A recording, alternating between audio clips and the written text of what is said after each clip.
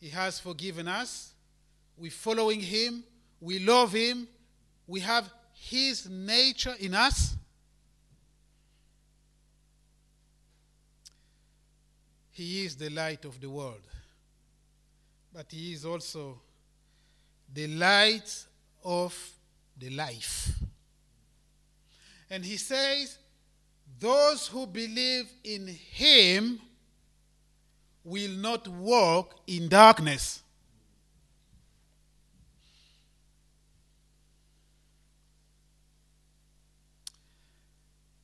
The reason why he was rejected and despised, the Bible says, is because people loved darkness. That's it.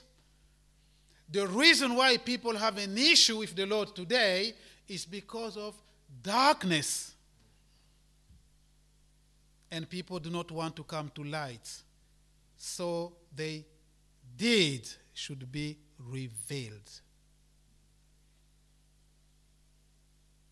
We are not ashamed to ask for forgiveness. You see,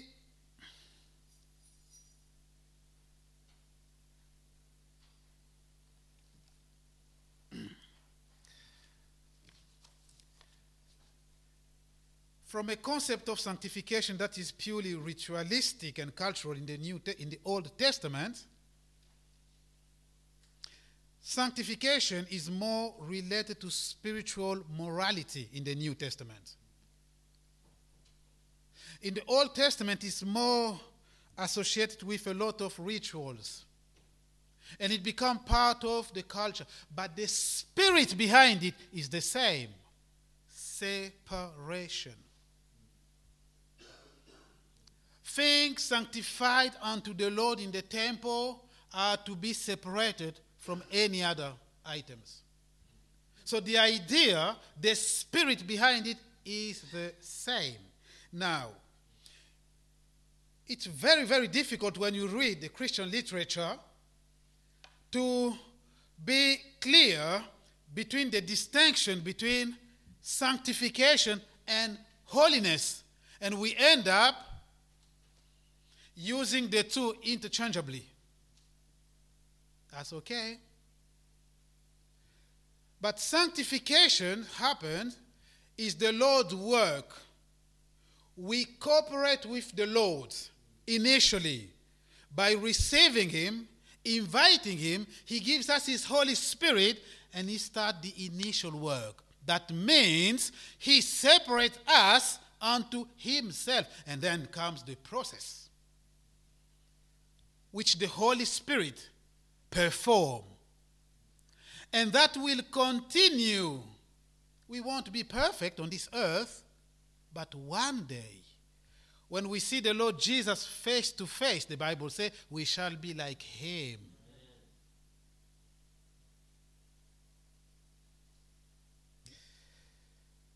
Sanctification and holiness are not a competition for which one should feel brave or superior unto others. No. The Bible says it should be finished. It should end. It should lead. It should be perfected unto the fear of the Lord.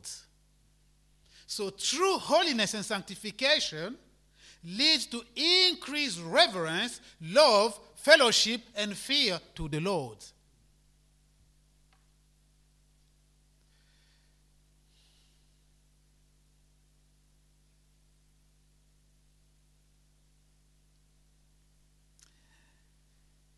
We have been separated unto the Lord, who has made us to be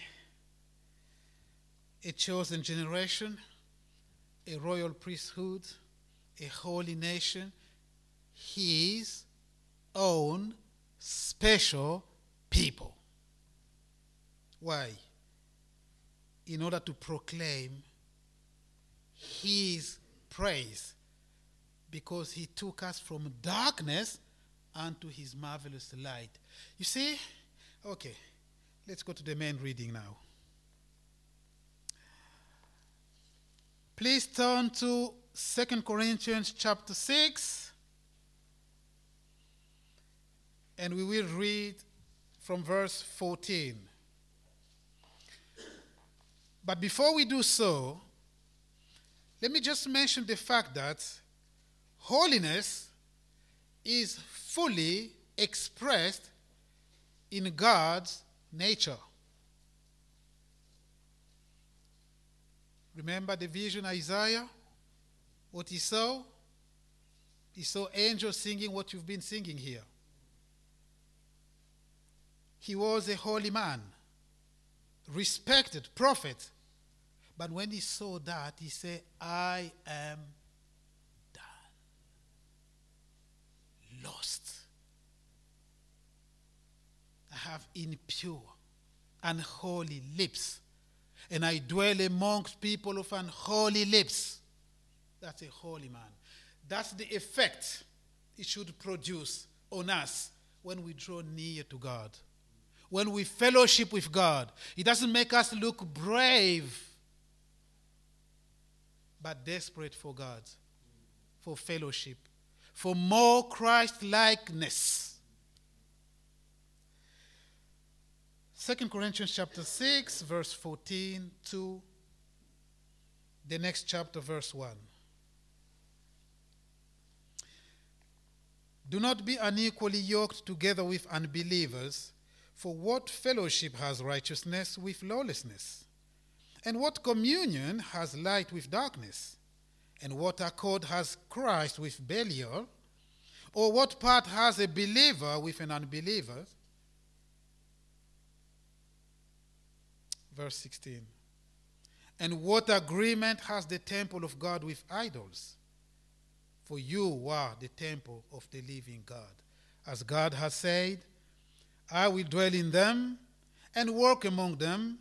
I will be their God, and they shall be my people. Therefore come out from among them and be separate, says the Lord. Do not touch what is unclean, and I will receive you. Verse 18. I will be a father to you, and you shall be my sons and daughters, says the Lord Almighty. Amen.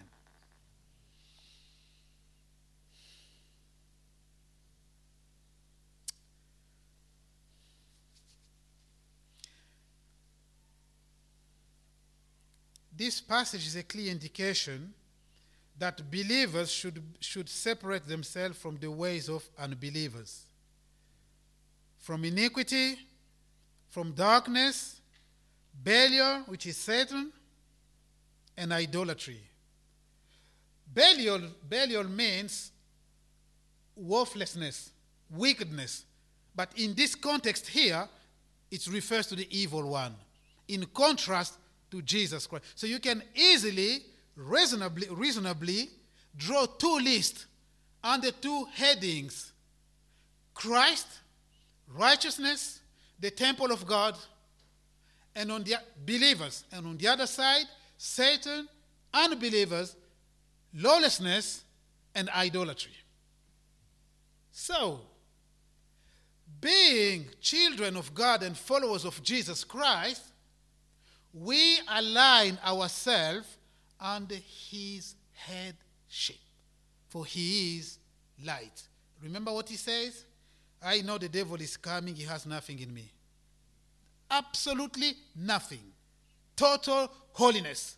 And he is able to perfect us and to give us that power and ability to resist against and fight against darkness. He, not us. Not by human wisdom, but by the Spirit of the living God. Now, okay, decision is made.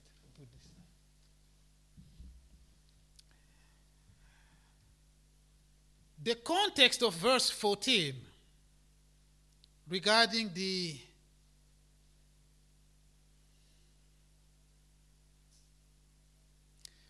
being yoked together with unbelievers.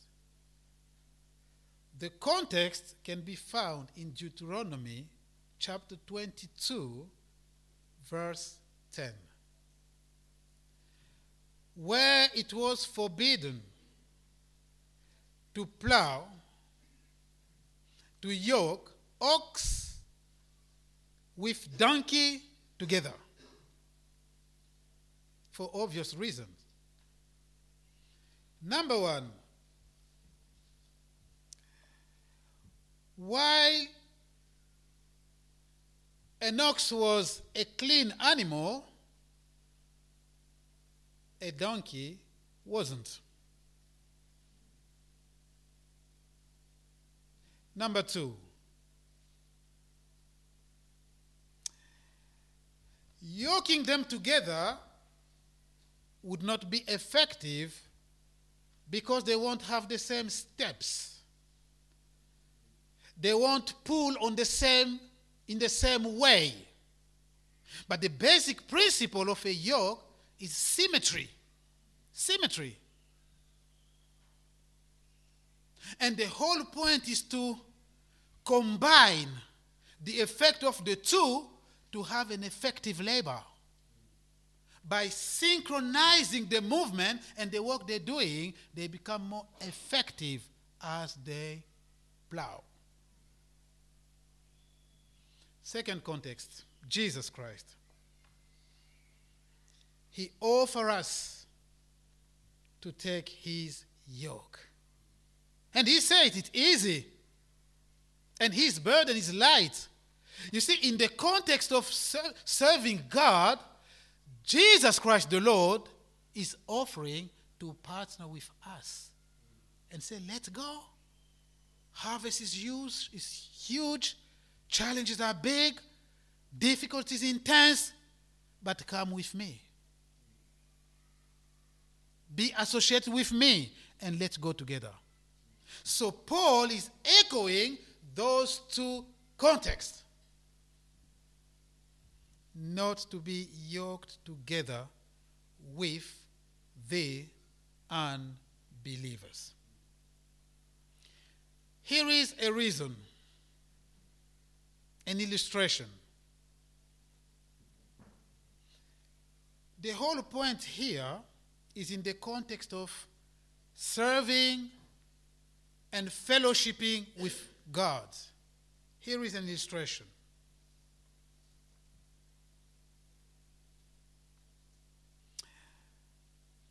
If a believer gets himself entangled in all sorts of pursuits, let me give you an example.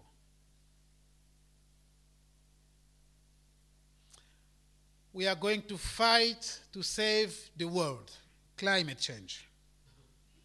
We are going to save the environment. Because God says he will destroy those who destroy the earth. That's good. But you see, you put all your energy, all your life, all your resources in it, but the people who are leading those movements are non-believers. And you don't even know why they're doing it. You're putting yourself under a strange yoke. It's not as simple as that. It's ideology. If you push to the end, what do you find? Mother Earth, Gaia, all sort of idolatry behind that. Do you understand? But you are plowing together with them under the same yoke and equally doing something you think, I'm going to save humanity, I'm going to save this, but they are the ones designing the plan, they are the ones knowing where they're going with that, and you are serving what you don't know.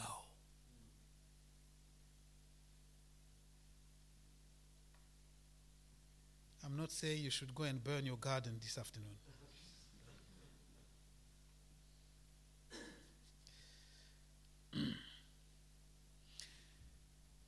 In the church of Galatia, false brethren came in by stealth. The Bible says to spy out believers' liberty in Christ. They introduced themselves unnoticed and start teaching things to spy out on the believer's liberty. The Bible says You shall know the truth, and the truth shall set you free. And if the Son set you free, you will be free indeed. Christ has liberated us. He's freed us from that bondage. But there is always a risk of ourselves putting ourselves again under that bondage. Whether with false teachers or with other people. Let us begin to grow, to know Christ, to deepen, to live that liberty. We are free. It's a different kind of freedom. There is free to sin, which is not godly, and there is free from sin, which is biblical. We don't have to. God does not tempt anybody. It is our own covetousness. We are seduced, we are tempted, and then we fall into sin. It's not God. Doesn't the Bible say that?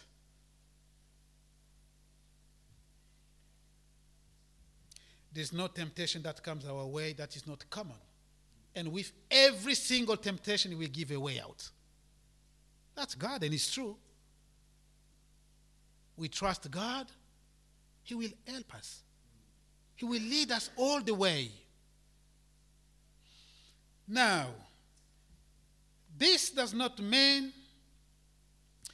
you should kill all your friends unsaved, but it means if you maintain the contact with them, you have to have a clear goal for that, to win them for Christ. And we should not make them think that we're living by the same standard. There should be a difference, always challenging the unbelievers. Well, I didn't plan to say this, but let me give you a testimony. I have at work my manager who is quite comfortable with cursing the name of the Lord. He's a high authority, number 2 in the organization.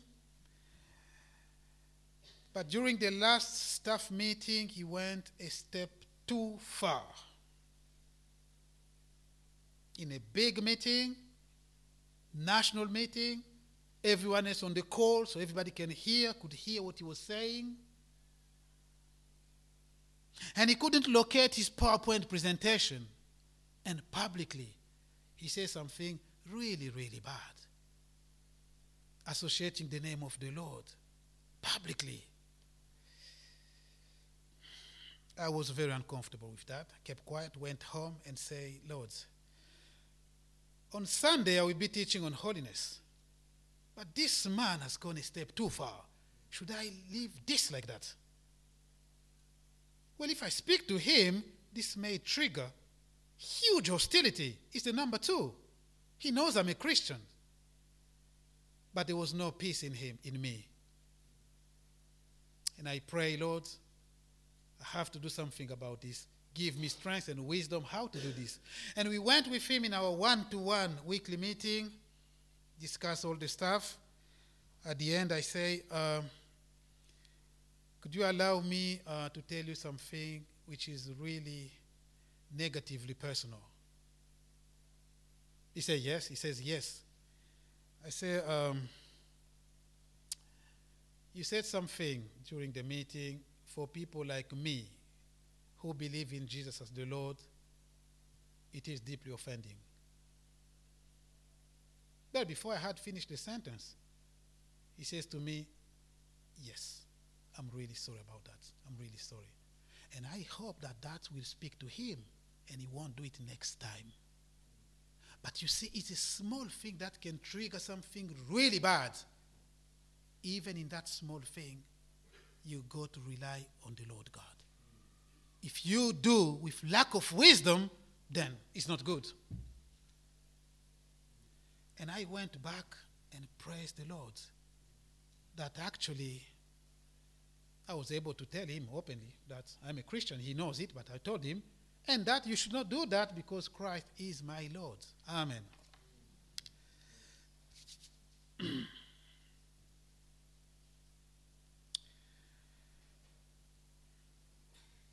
Which part has the believer with the unbelievers? Which agreement between the temple of God and idols? Now,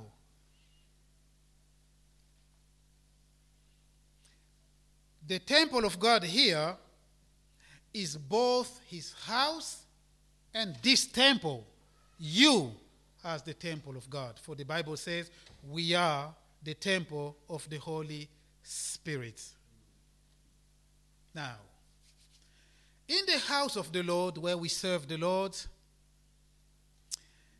natural talents, ability, desire, and influence should never replace the need for true repentance before one can serve God in his house. The service to the Lord is for believers. However skillful and talented one might be, that should not replace true repentance. Before even considering an opportunity to serve God. Why? Because serving God without believing him is the mechanism of choice by which people become false prophets, false teachers. Remember John 10? Those are people who claim in the sheepfold by the other way, not by the door of the sheep. Holiness to the Lord God. Now, the passage we're looking at here is certainly not a justification for separation or divorce. If an unbeliever is already married, a believer is already married to a non-believer, this is not a license for divorce. No. No. What God wants is to live with the prayerful hope that the unbelieving spouse will come to the saving knowledge of Christ. And Paul discusses that extensively in 1 Corinthians chapter 7, how to handle that situation. However, if one is not married yet, it is not a good thing to marry an unbeliever. It is a deadly trap. Soon or later. In every sense.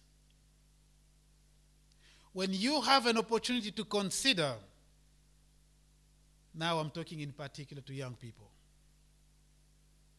When you have a possibility to consider and thinking about your future, think prayerfully with God, trust, wait on him before it's too late. Don't be attracted by material appearances. Seek the Lord who sees beyond appearances, because the cost can be heavy. Not 1 month men of God are without dealing with these situations where people put themselves under strange yoke in the bond of marriage. Disaster upon disaster upon disaster every day. It hurts. It really hurts.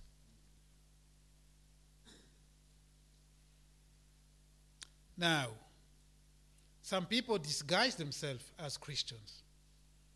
When they're about to get married, they disguise themselves in the church as Christians. But the reality will be revealed after and some very, very strange behavior can be observed, which cannot begin to be considered as Christians. Young people, be wise. Rely and pray to God who sees the hearts, who knows the reality, who goes beyond appearances.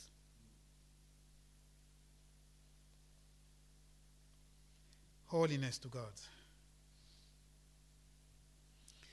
In the Old Testament, the high priest, first one, Aaron, was required to wear something on his turban there, remember? A place that said, holiness to the Lord. Kadosh. Holiness to the Lord. But at the same time, he had some bells there. At the edge of his robes there. They were making a noise. Holiness to God, service, and praise. But holiness comes first. To some extent, it is leaders' responsibility, our responsibility, to tell you these things. To teach the fear of the Lord. Why am I saying that? Do you remember in Revelation chapter 2, I think 18 to 29 maybe, in the church of Thyatira? What was the problem in that church? Well, we studied that in our house group. Isn't it, John? Last Thursday? Thank you. And John said, Jezebel is the spirit of control. Yes. And then when I say, yes, but the spirit of Jezebel is not a female spirit, everybody in the house group, I say it can possess men too. Everybody, we never heard that before. I said, but you've just told me that it's a spirit of control. They are controlling men. Another day for that. The problem in the church of Thyatira was the church responsibility. I know you see Jezebel teaching immorality and people to eat things sacrificed to idol and seducing the men of God. That was the problem, but that was not the cause. The root cause was that the church allowed her to operate. That was the problem. There is a responsibility, collective and individual, to uphold the holiness of the Lord in his house. However it comes, however it manifests, it's everyone's responsibility.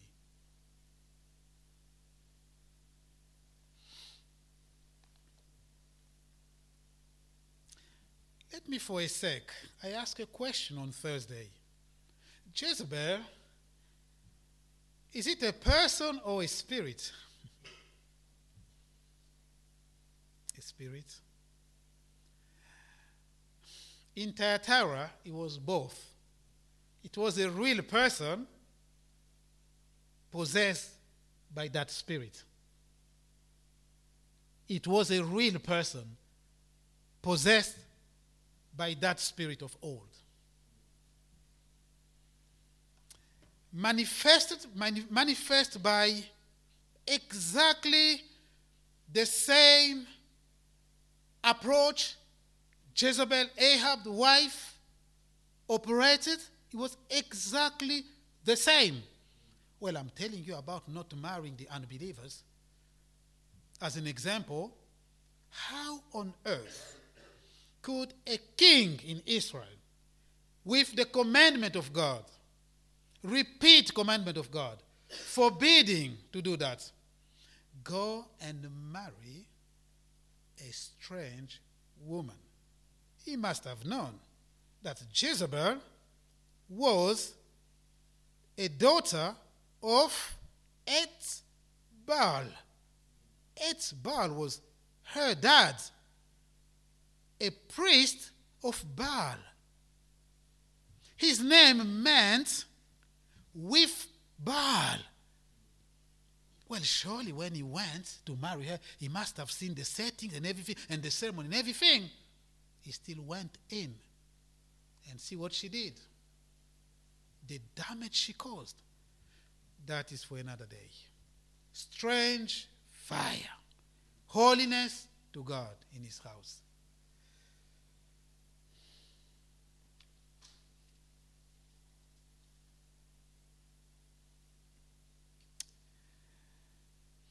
The context of verse 16 is found in Leviticus 26. I'm not going to read that. You can read at home. Leviticus 26, where the Lord is warning his people and forbidding them to enter on all sort of ungodly associations. And then he says, if you do that, I will dwell amongst you. I will be your father. Now, this is not necessarily about salvation. No. This is about the comfort we get when we obey God, when we flee from iniquity, when we love his holiness. There is a price to pay. There is a cost always to live for God. And if we do that, the Lord God Almighty is well aware that it's not easy. There are difficulties and challenges, and he says, I will be your father. I will receive you. I will comfort you throughout the way. As you flee those things and you pay the price and you come to me and you increase fellowship with me, I will not leave you alone. You will know the peace. You will know my true increased fellowship with me. Mixture is not biblical. We have to choose. We are his own special people. In the Bible, we are exhorted to endeavor to keep the unity of the Spirit in the bond of peace. That's true. But the Lord also commands us to come out and touch not what is unclean. Now, one may say, oh, no, that's too harsh, I'm going to stay with them and I'm going to change them. Well, that's your philosophy. God say, come out.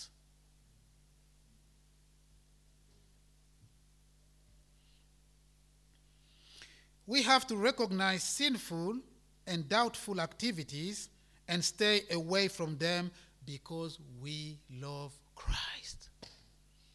Not justify, recognize.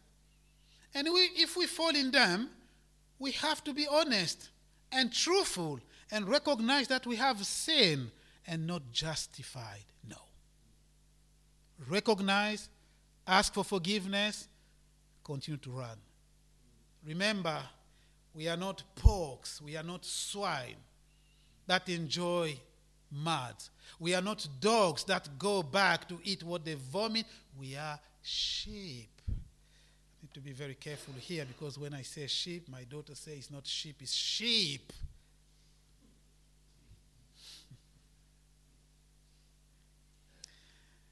Do you know what sheep means? Sheep, Dashilo? Sheep. Yeah? Okay. Because a ship is a boat.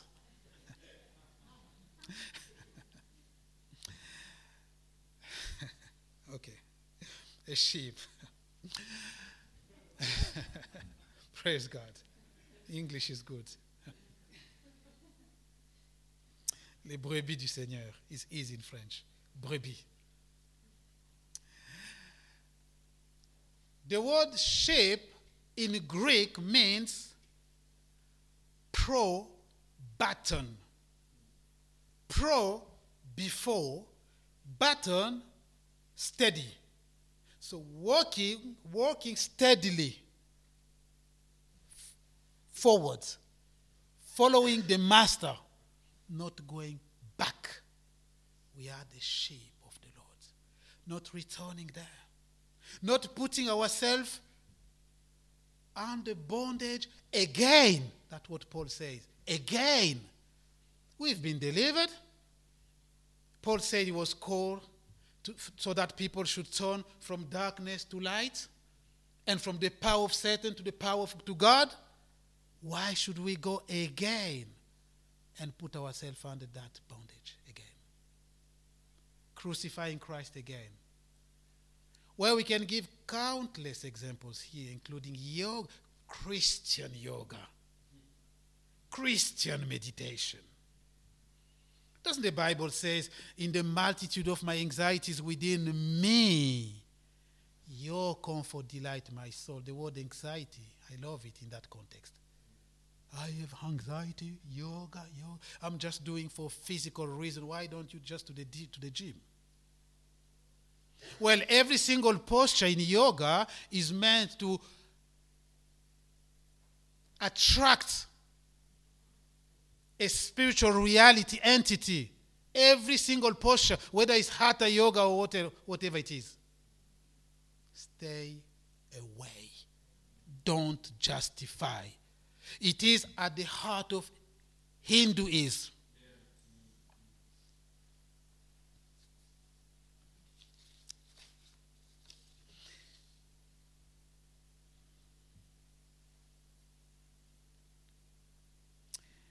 The holiness we are talking about is not an effort to feel brave or superior to others. I've said that already. It is to be perfected in the fear of God. We are to become increasingly conformed to the Lord Jesus Christ in our daily lives. We will not attain perfection in this life, but practical sanctification is a process that goes through our lifetime and will be perfected when we see the Lord. Let's turn to Romans chapter 13. Please. Romans chapter 13, verse 11 to 14. And do this, knowing the time, that now it is high time to awake out of sleep. For now our salvation is nearer than when we first believed. Verse 12. The night is fast spent, the day is at hand. Therefore let us cast off the works of darkness, and let us put on the armor of light. Let us walk properly, as in the day, not in revelry and drunkenness, not in lewdness and lust, not in strife and envy, but put on the Lord Jesus Christ, and make no provision for the flesh to fulfill its lust.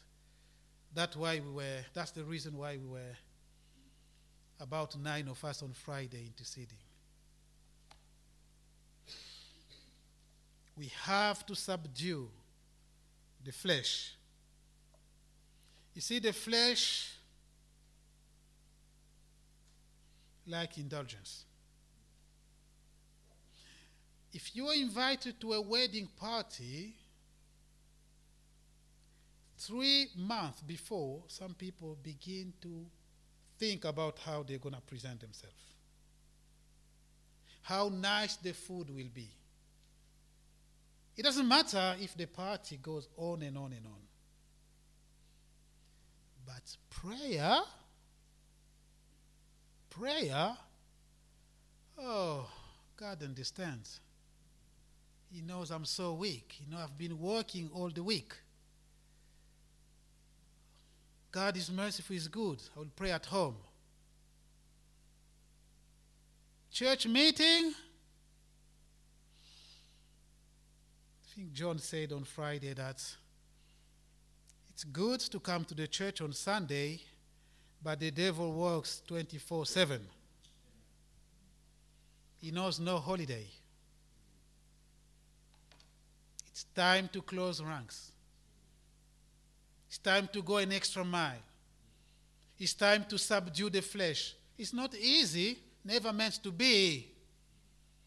Otherwise, Paul won't be talking about fighting the good fight of faith. It's a fight.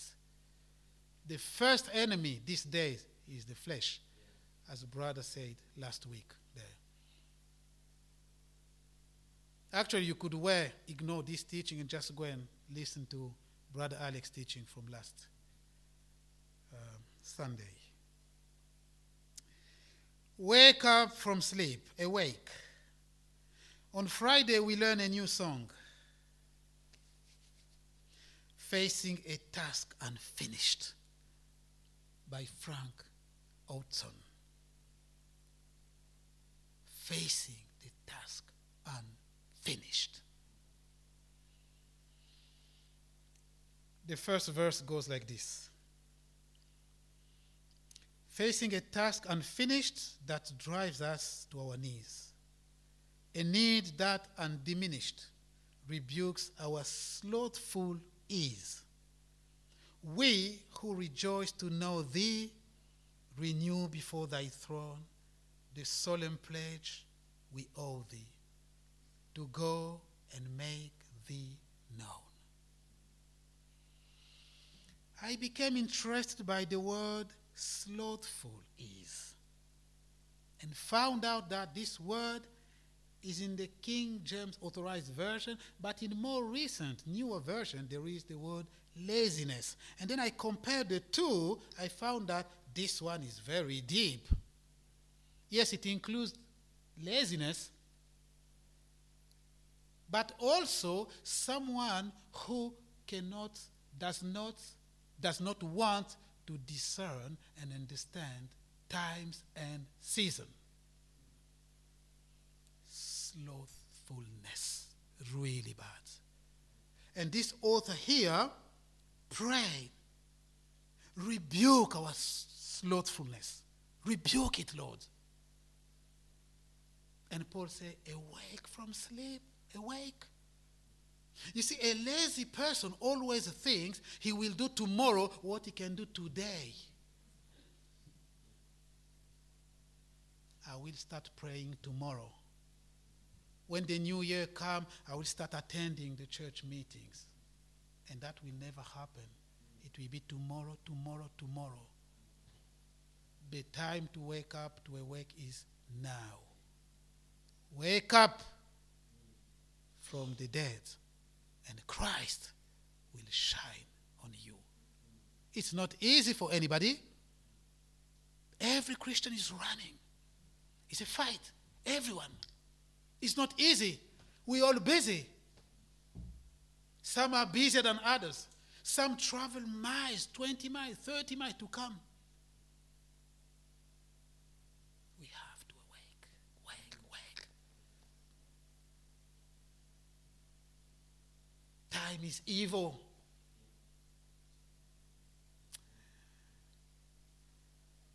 Turn with me to one verse. Well, I can just quote it for you. Ecclesiastes chapter 10, verse 18. Ecclesiastes 10:18. By much laziness, in your version is probably slothfulness, the building decays, and through idleness of the hand, the house leaks. Too much laziness. The building will collapse. The building of your household, the building of your marriage, the building of your house, your children will collapse, will leak because of laziness. Too much entertainment. Too much TV. Too much food. Too much days out. The house will leak. The building, whatever it is, will collapse soon or later. And we will blame God. But God is warning you and me today, before it's too late. On Friday, we spend a lot of time praying for married couple and families and household. We are all under threat. Families are under intense threat. The devil is working very hard to destroy. A small misunderstanding sparkles everything. In a huge disproportion, that can only be the work of the devil, who is targeting our children, our spouses. We have to wake up. Man, wake up. Take responsibility. Do not leave it only to ladies. to do Bible study with children. Wake up, take time. Children have the unique opportunity to have godly parents. It's tough out there already. Men, wake up. Uphold godliness. Teach holiness, the fear of God. Do Bible study. It's not easy, but it's healthy. Take time to do it. Take time for your children every day. Many years ago, I met with a brother who just disappeared from the church. And I said to him, "How have you been?" He said to me, "I'm so busy with street evangelism and witnessing. I need to sort out things at home." I say, is that the God of the Bible who allows you not to do Bible study at home with your children and your wife and go to preach in the streets to feel good and brave? You see, I call that activism. Activism is different from ministry. Activism, you do things you don't even believe on them, you just do them. Street evangelism, I'm doing this, but the reality is empty. Be careful. I'm repeating myself to my fellow dear, beloved men. Strong families make strong church. It is our responsibility, and it's not easy. We all go to work. We all very tired. We all manage the family situation, wider families, etc. But those who are under our authority, we cannot neglect that. Open the Bible every day. Once you get into it, the Lord will help. And the children will love it. Actually, you will be doing for yourself. You do it for the family, you do it for yourself, and you grow as well. And you will not imagine the impact on your children and on your family. Just having Jesus Christ welcome in your family. Praying together around the table, opening the Bible. Yeah, it's true, kids may messing up around, but it's glorious, it's good. And it helps bring peace in the family. As we draw to an end, I've actually finished. I just want to read for you as a prayer. We should have done this together, just reading together these two paragraphs because we don't know the song. Actually, we can. If you take the songs of fellowship in front of you, let's read together just two verses. Song number 88. Shall we stand up and pray together and read this together? Please. As a prayer. I know we don't have enough, we can share. So that's number 88. And we just read together verse 3 and verse 4. Anyone wants this one? I have it written here. Yeah.